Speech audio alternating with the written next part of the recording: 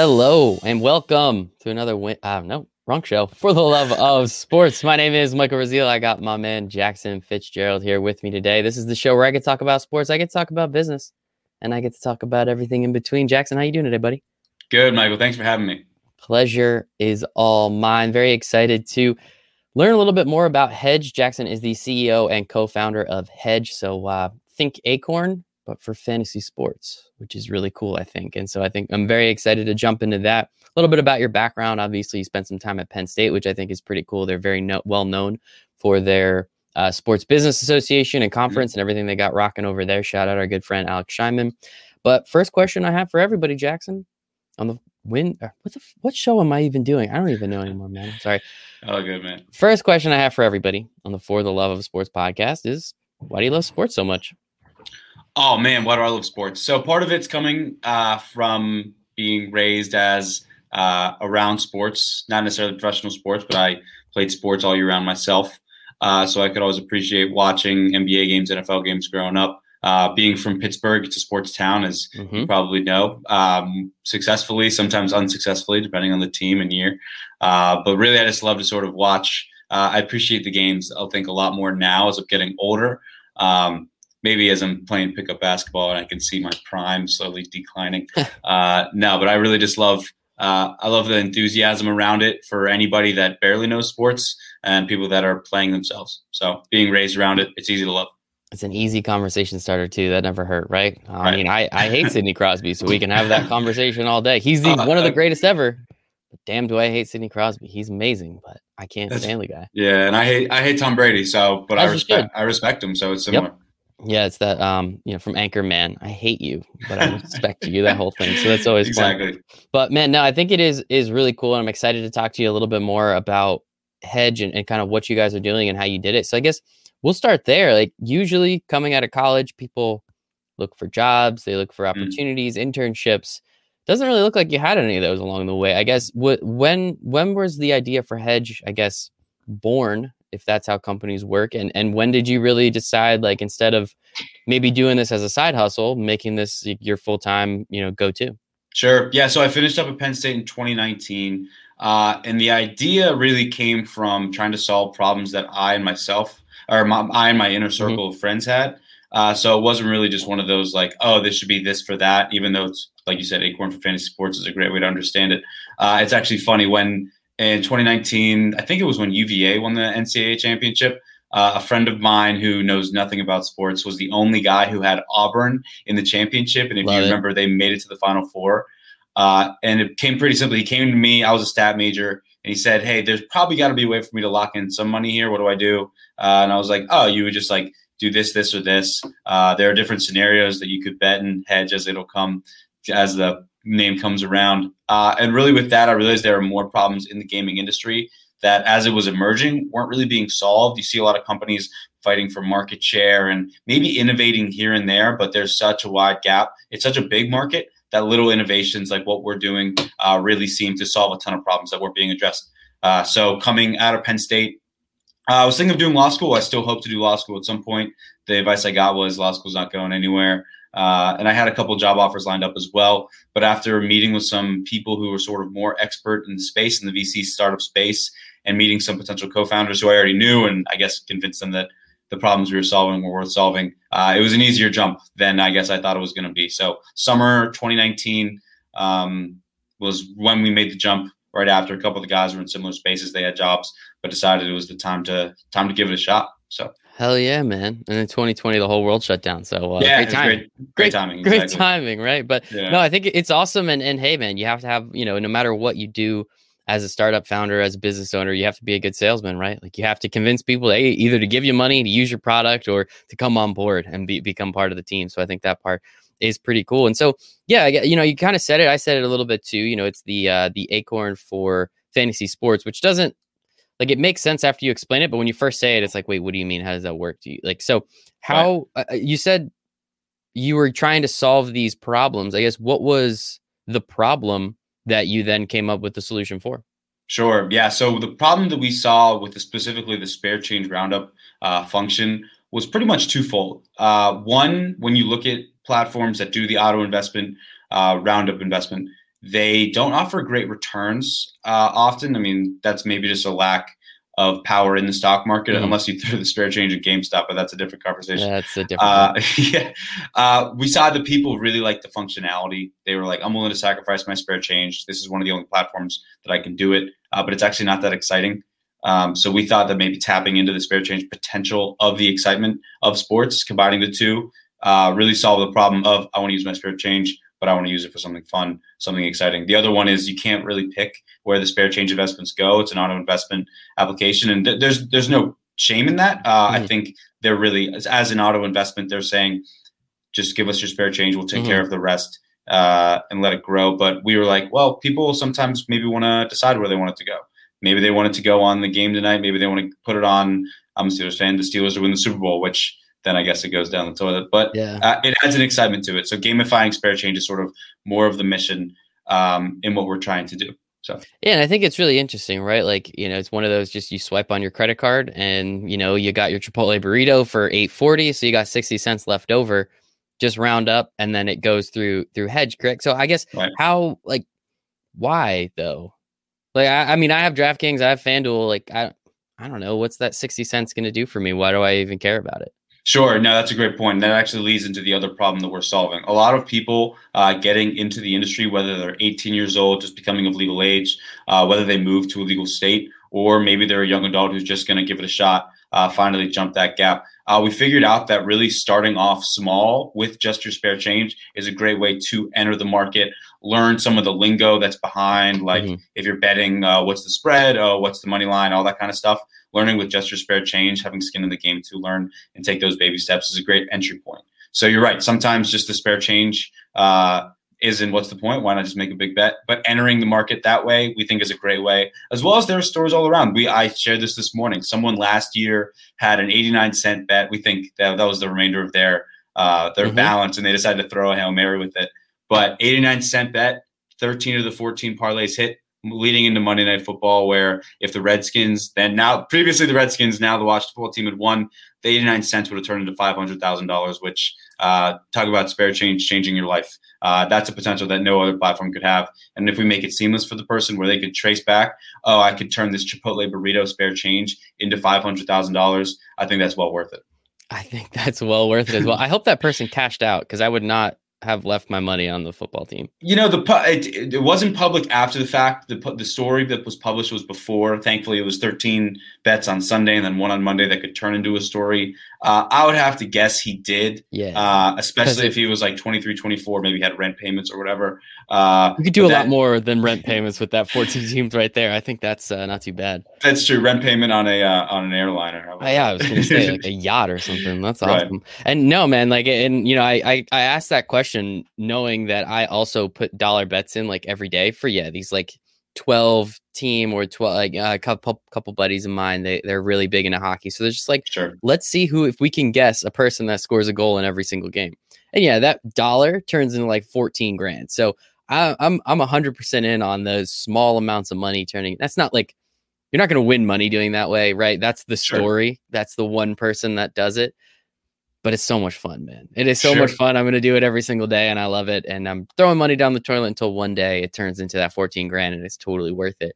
But until then, so as you said, kind of the betting aspect of it, which has 20-something states legal. There's more coming legal pretty much, it seems like every other month. This year, we've already had Virginia and Michigan become legal. Yep. What, as you said, you kind of focus on the fantasy aspect of it. So the DraftKings, the FanDuels, the Yahoos of the world, maybe Monkey Knife Fight. I don't know if you guys, they're good. They're a great company as well. I guess how do you even start these conversations or relationships or partnerships and go to them and just be like, hey, we have this idea. We want to give you money. I feel like they're all very open to the idea of either getting more people to sign up or getting more money onto their platform.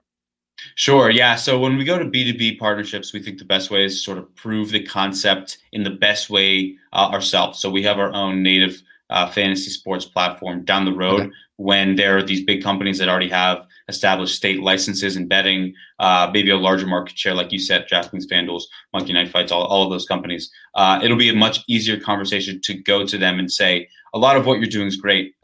We think it's great for maybe 85% of your user base. Of the 15% that are younger, maybe don't have much money, they would love this low entry fee functionality, and then to expand your user base as well. I mean, you can look at demographics of like the Penn National, Barstool, sports bets. What they have is awesome, and I'm not knocking that.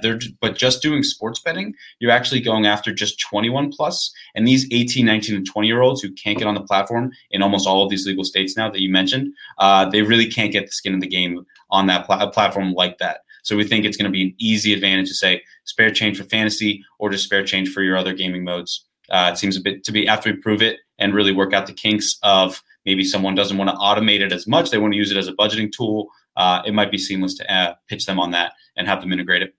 Yeah, I think that aspect of it too. So where did you guys go first? Do you have to go to the credit card companies, the banks? How does that aspect of it work? Because there's only 1 million credit cards out there, only 1 million banks that you'd have to deal with. Like how did you develop those relationships and partnerships on the B2B side? Sure. Yeah, that was actually a tough hurdle to get over. There are a ton of different partners. So we actually use a very secure third-party banking aggregator, Finicity.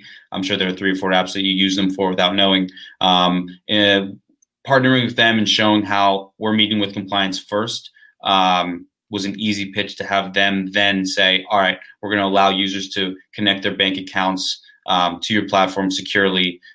Sacrifice that to then connect your spare change. So it wasn't too bad. Looking around the fintech space for B2B partnerships and connections like that with Finicity or Dwolla, who does payment verification, or even just KYC aggregators, which is verifying that a person's a real person and of age. It's not too bad once you go through sort of the minutia that is the legal minutia of it. So yeah, I can see that just taking a lot of time and being just an insane amount of red tape you have to kind of jump over, cut through, and get all that bullshit over. But yeah, we had to push launch back a couple of months because of it, but well worth it. And it's recently launched, correct? Yeah. So for people listening, it launched about a week ago, almost to the hour. So you can download it. Exactly. Yeah. If you look up Hedge in the App Store, you can find it. At first, when you typed in Hedge, the first thing that came up was Hinge. They smartly said, oh, people are going to misspell Hinge. But after a lot of download, a lot of traffic, a lot of ratings, we are now the first app that you see when you type in Hedge. So give it a look, give it a download, and you can start connecting your spare change. Congrats, you guys got your name. That's awesome. Good yeah. And so what's that process like? Because again, we're coming at this from so many different angles. You need to worry about the banking aspect and the fintech side. You have to worry about the fantasy gaming aspect. You have to worry about the consumer aspect and actually marketing the product to people. Like how, obviously, as you said, you started this in 2019. We're only 2 years later, depending on, when you started in 2019, what is it, 18 months, 19 months? Yep. How did you go about the marketing to consumer side? Because again, it sounds fun, it sounds great, but if you're not really hooked up with the DraftKings and the FanDuels of the world yet, why would someone like myself or somebody listening, why do we need to go out and download this right now? Sure, that's a great point. Yeah, it's definitely an uphill battle to get users. We really do want to focus less so on the marketing aspect in terms of just pumping dollars into podcast ads, radio ads, all those things, and try to grow it as organically as possible. Particularly, we're going after a lot of college segments. So using a college ambassador program, a little grassroots campaign, ground game is something that we think is the best way to go about it. One, it'll conserve a lot of money. It'll help us learn a lot about how the users are using it or different iterations that they would want. A lot of times people just want to pump money into these applications. And sometimes people think that's what FanDuel and DraftKings actually did. But if you look, they actually started really small, grew, mastered their product. They really started pumping money in when they both had optimized their product and then were fighting for market share. You see they still hold, 85 or 90% of the functionality. So, and just like if you look at these spare change apps in the fintech industry, like to use their names and sing their praises, Acorns wouldn't consider themselves a Robinhood competitor. They themselves, even though they invest in almost the same securities, the users use them so differently that it's the same mindset for us. A lot of people actually do have FanDuel and DraftKings with unique functionality. We would see that Hedge would not be actually a competitor with them. It would actually supplement the way they play. Yeah. It sounds like it would be in addition to, if anything. And I think, one really great book, I'm sure you read it, $1 Billion Fantasy. It really goes over the early years of DraftKings and FanDuel and kind of how Yeah, in the beginning, there were small teams. They were super lean. They were just trying to figure out what the heck they're doing and how they're trying to do it. It's a bunch of people from Europe that were in the betting space, and then there's a bunch of dudes up in Boston that they're kind of doing their own thing. So these two companies competing. There's actually a third one as well, which was interesting. And then, then we all remember, I think it was 2013, where every single commercial, every single billboard, if you didn't see DraftKings or FanDuel, it's because you had your eyes closed. But then that means they heard you, they got you through your ear holes as well. So they were all over the place, as we remember. And one thing that I love the fantasy sports industry, work with, as I mistakenly said multiple times, Win Daily Sports. They're doing some incredible stuff in sports betting and fantasy sports. And I love sports betting. Being here in New Jersey, learning more about the industry every day and kind of how it works and why it works and how big it's going to be. I mean, New Jersey's technically the sports betting capital of the United States. Over $6 billion in handle last year, meaning $6 billion of bets placed here in the state of New Jersey. How the legality versus the fantasy side versus the sports betting side. I think, again, your example that you gave us before was sports betting, but if I'm not mistaken, you guys aren't even technically in that space yet. It's just an obvious evolution that will be coming.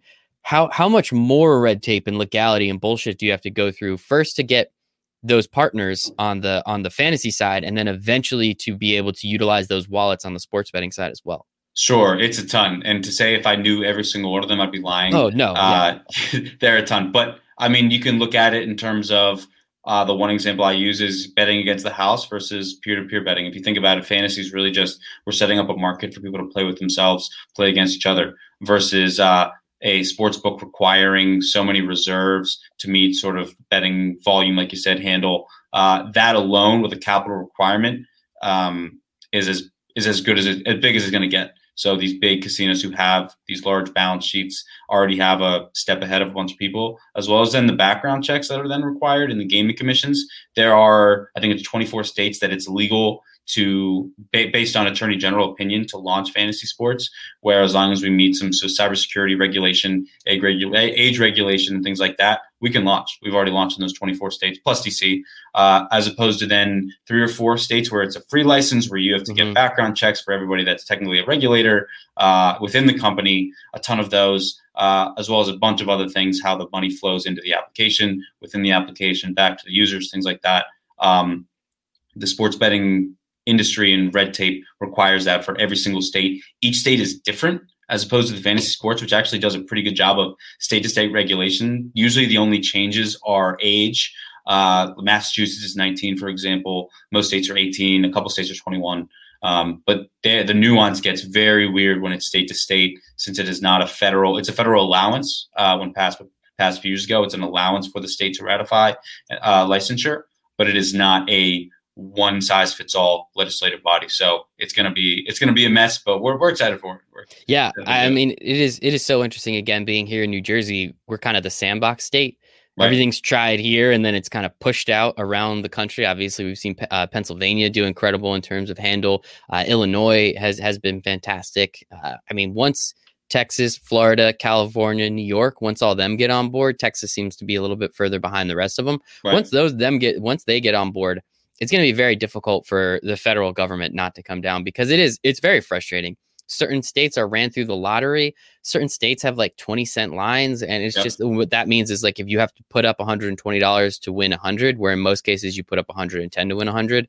And so that doesn't sound like that much, but when you're betting thousands of dollars, that becomes a very big tax, unfortunately. So it's really interesting just to kind of see the rollout and everything happening. And over the next 3, 4, 5 years, personally didn't really want the pandemic to happen. But if we can look at it as a positive, so many of these states unfortunately lost so much money due to taxes and everything, that sports betting is going to be an industry that becomes more successful because of it. Because now we're seeing, okay, New Jersey did what in a year where people weren't really allowed outside their houses? Okay, well, what happens when they can go to the casinos again? What happens when they can, more people talk to more people and they're out at bars? I can't wait to be in a bar on an NFL Sunday. That is going to be electric. I'll watch that every single game. I don't care. It's going to be so much fun. And hopefully I'm going to use Hedge to be able to use that bar tab that I just screwed up, be able to pop it right into my account. So we'll see what happens there. So break even's a win, right? Exactly. Hey, man, it's fun. Exactly. I had fun and I didn't lose any money. It's a good day. It's a good day. So tell me a little bit more. You were kind of explaining it before. You said you have your own fantasy platform. That seems like just another, like, how many different layers to this business are there, man? Because I understand why it took you guys so long to be able to finally launch. Like, what is the fantasy platform, and how does that run? Sure. It runs like your typical DFS platform. There's nothing too crazy that we're trying to create creative new there. We think the familiar gameplay on your typical DFS sites is great. Salary cap mode. You can pick up to 8 athletes depending on the game form. But the user can then play with their spare change in these 10-cent contests, or how many ever they want, all the way up to $10, maybe up a little bit more as we grow. We do think it's a supplement to their budget, so we don't want to limit them. We figured playing on our platform makes the most sense. Yeah, and so now there's like 4 different avenues that you have to navigate, right? The fintech side, you have to navigate the banking and that aspect. You have to navigate now this fantasy sports platform that you've built. Then you have to navigate the consumer aspect, and you have to navigate trying to work with these other fantasy sports platforms. Sure. At what point is it too much? Yeah, I mean, hopefully it depends. Ask me on a certain day and I'll give you a better answer. Good. Yeah, but no, it hasn't been too bad so far.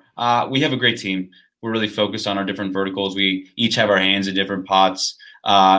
It's a lot easier when you put most of your focus on product, that a lot of the other stuff gets figured out. If you have a critical mass, we say, like a small amount of users who really understand that, one, the product is where it is. I love it. If they hopefully love it early on, they know the team is going to continually iterate out to meet their needs, meet their wants. Once you have that, as they say, the rest is history, and hopefully then it grows almost organically. And once you have a great product, the retention goes down, increase goes up, so you have to worry about consumers less. If you sort of dot your I's and cross your T's, legal side is pretty much taken care of.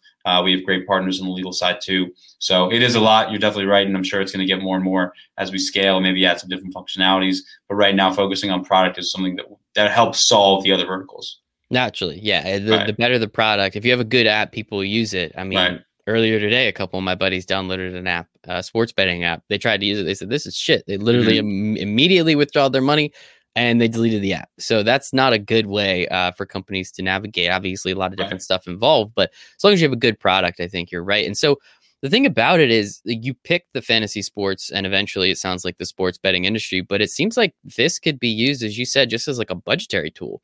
This could be used for new parents that want to save money for their kid in some way, shape, or form. And if over 18 years, every single payment that you make, it rounds up to the next dollar and you pop it in an account. Like, what are other things that you guys are looking at that you're allowed to tell us, I guess? What are other things that you're looking at to see of ways that this can evolve, become better, and you guys can, hopefully cash out one of these days? Right. And part of what you said earlier sort of helps me answer this, where a lot of states during the pandemic have to meet budgetary needs, and they're rapidly legalizing sports betting to meet those budgetary downfalls.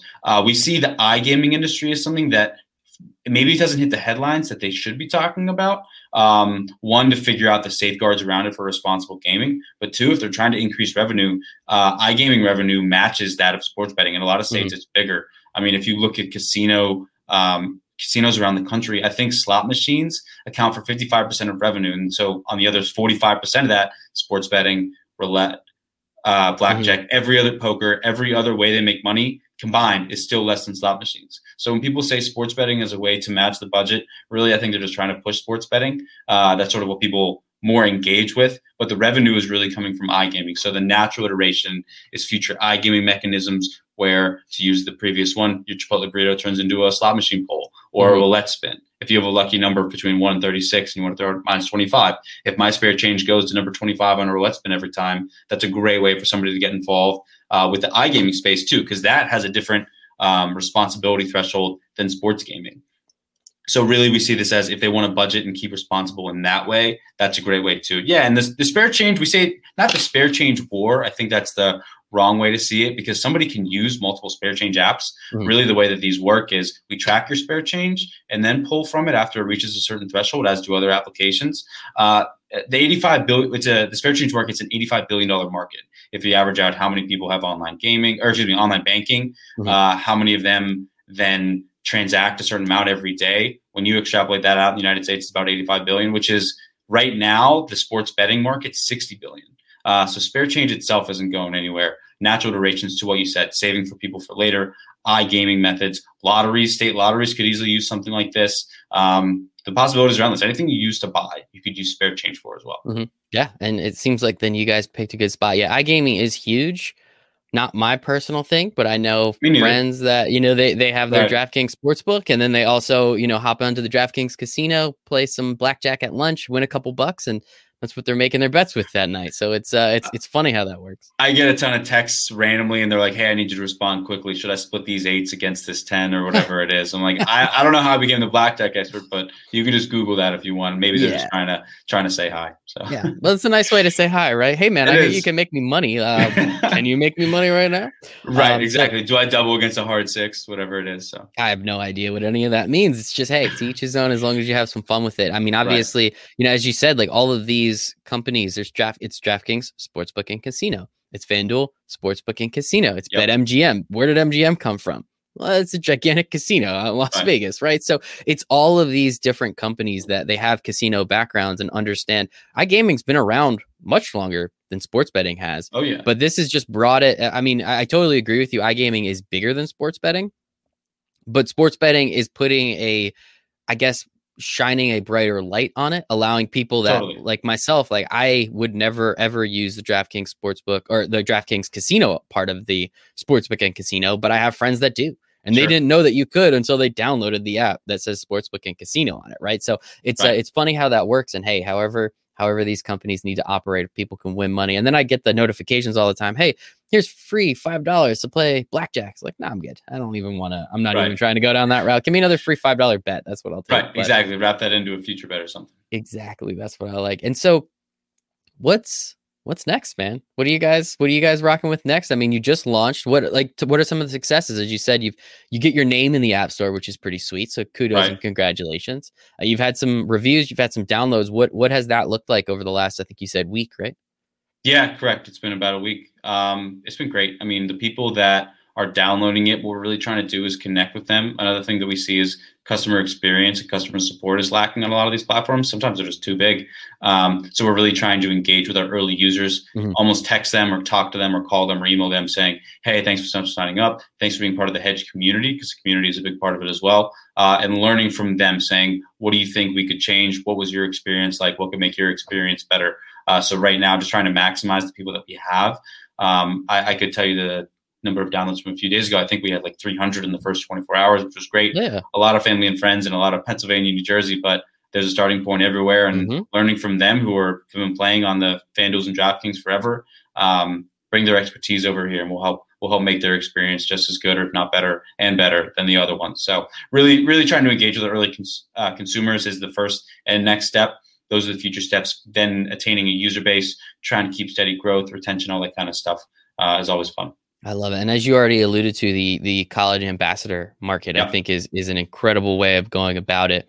Definitely, if you haven't, reach out to Alex Scheinman. He did some pretty great stuff over there at Penn State. So it sounds like you guys you're very familiar. He's a really good dude. He was actually on the show, and so was his dad. No way. His dad was on the show too. His dad is incredible. They both are incredible family. Yeah. They're doing some cool stuff. And then I think Jake is that Snapchat or something? He's doing some cool shit. That whole family's nuts, man. I'm very they're killing it. They're amazing. I'm trying to think which one I know decently well, because the one is very much involved with the Penn State business conference. Yeah, that's Alex.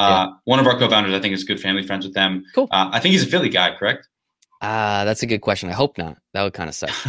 Nah, kid. Yeah, they're great guys. Penn State crew really. There's a strong bond going out. So. Hell yeah. Well, congratulations to you guys. And earlier this morning, as of recording, this is the 25th of February, you just won the FSGA, you said, right? FSGA pitch competition. What? Yeah. How was that, man? That's got to be a pretty cool accomplishment. Again, a week into the finally launching this thing, and now you're winning pitch competitions. I know. Yeah. So the FSGA is great. They're the trade association of the fantasy sports industry. They used to be the FSTA. Now they're the FSGA to expand to, like you said, sports betting, sports gaming, all that kind of stuff. They said usually it's a great conference that you can either go to. I think last year was in Las Vegas, or 2 years ago now was in Las Vegas. It was there were some great companies on the competition. We're blessed and honored to have one.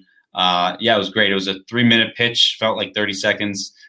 Jumped on minimal technical difficulties, which is nice when you're jittery for a pitch. I think the video's on there somewhere. You can see me rocking the same sweater that I'm wearing now. Nice. Just talking about it in more broader sense. I tell a nice story about some users, and it was a really cool thing. I'm glad we won. Kudos to the team for everything that we've done so far to sort of share the metrics with our success in winning that pitch competition, and hopefully one of many, right? I hope it's many, many, many. You guys become extremely rich and famous, and I can say I remember Jackson when. That was cool. We had a great conversation, and now he's running the spare change world, only $85 billion worth. So Jackson, this is awesome, man. Where can we download the app? Where can we follow you? Where can we follow Hedge? Find out more information. Give me all that information if you can. Sure. Give us a Twitter follow at hedge_sports. Same with Instagram, hedge_sports. You can look us up online. We have a landing page, hedge.co. https://hedge.co. You can look us up in the App Store at Hedge, or give me a follow on Twitter. I think it's jfitzgerald25. Add me on LinkedIn for anybody trying to talk about the industry.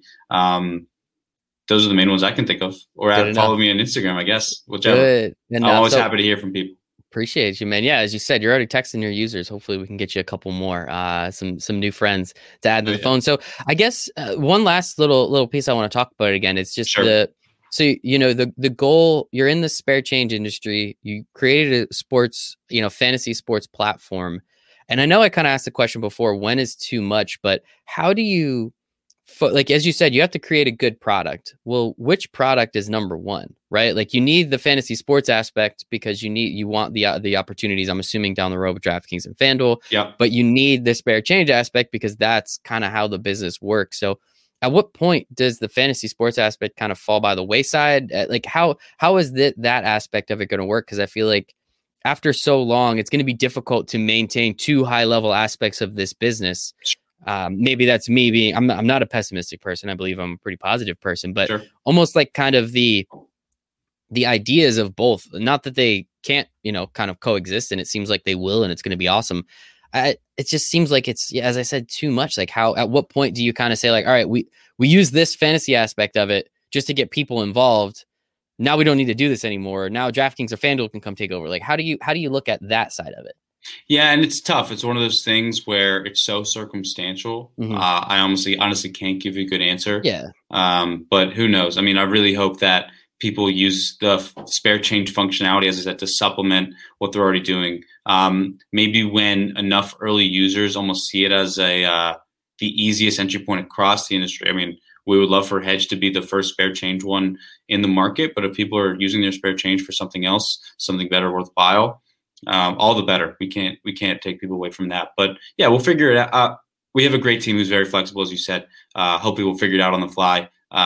Hopefully to keep the gaming, we want to keep the gaming experience top level, and maintain the minimum standard that is the spare change functionality. If we have to automate that down the road, we will. But really keeping the gaming functionality, I think, tip top is the best thing we can focus on. So to your point a little bit about which one to focus on more, which one's more important, probably the gaming side. But yeah, because I guess that's true. Like with the spare change side, is if you're partnering with all these fintech companies that can kind of maintain that aspect of it, then it's really just making sure that the fantasy side works and is good. And as you said, is top level. So good stuff, man. This is awesome. Make sure I'll have all your socials and the website in the show notes. Also, if you can send me over, I guess like iTunes. What they died.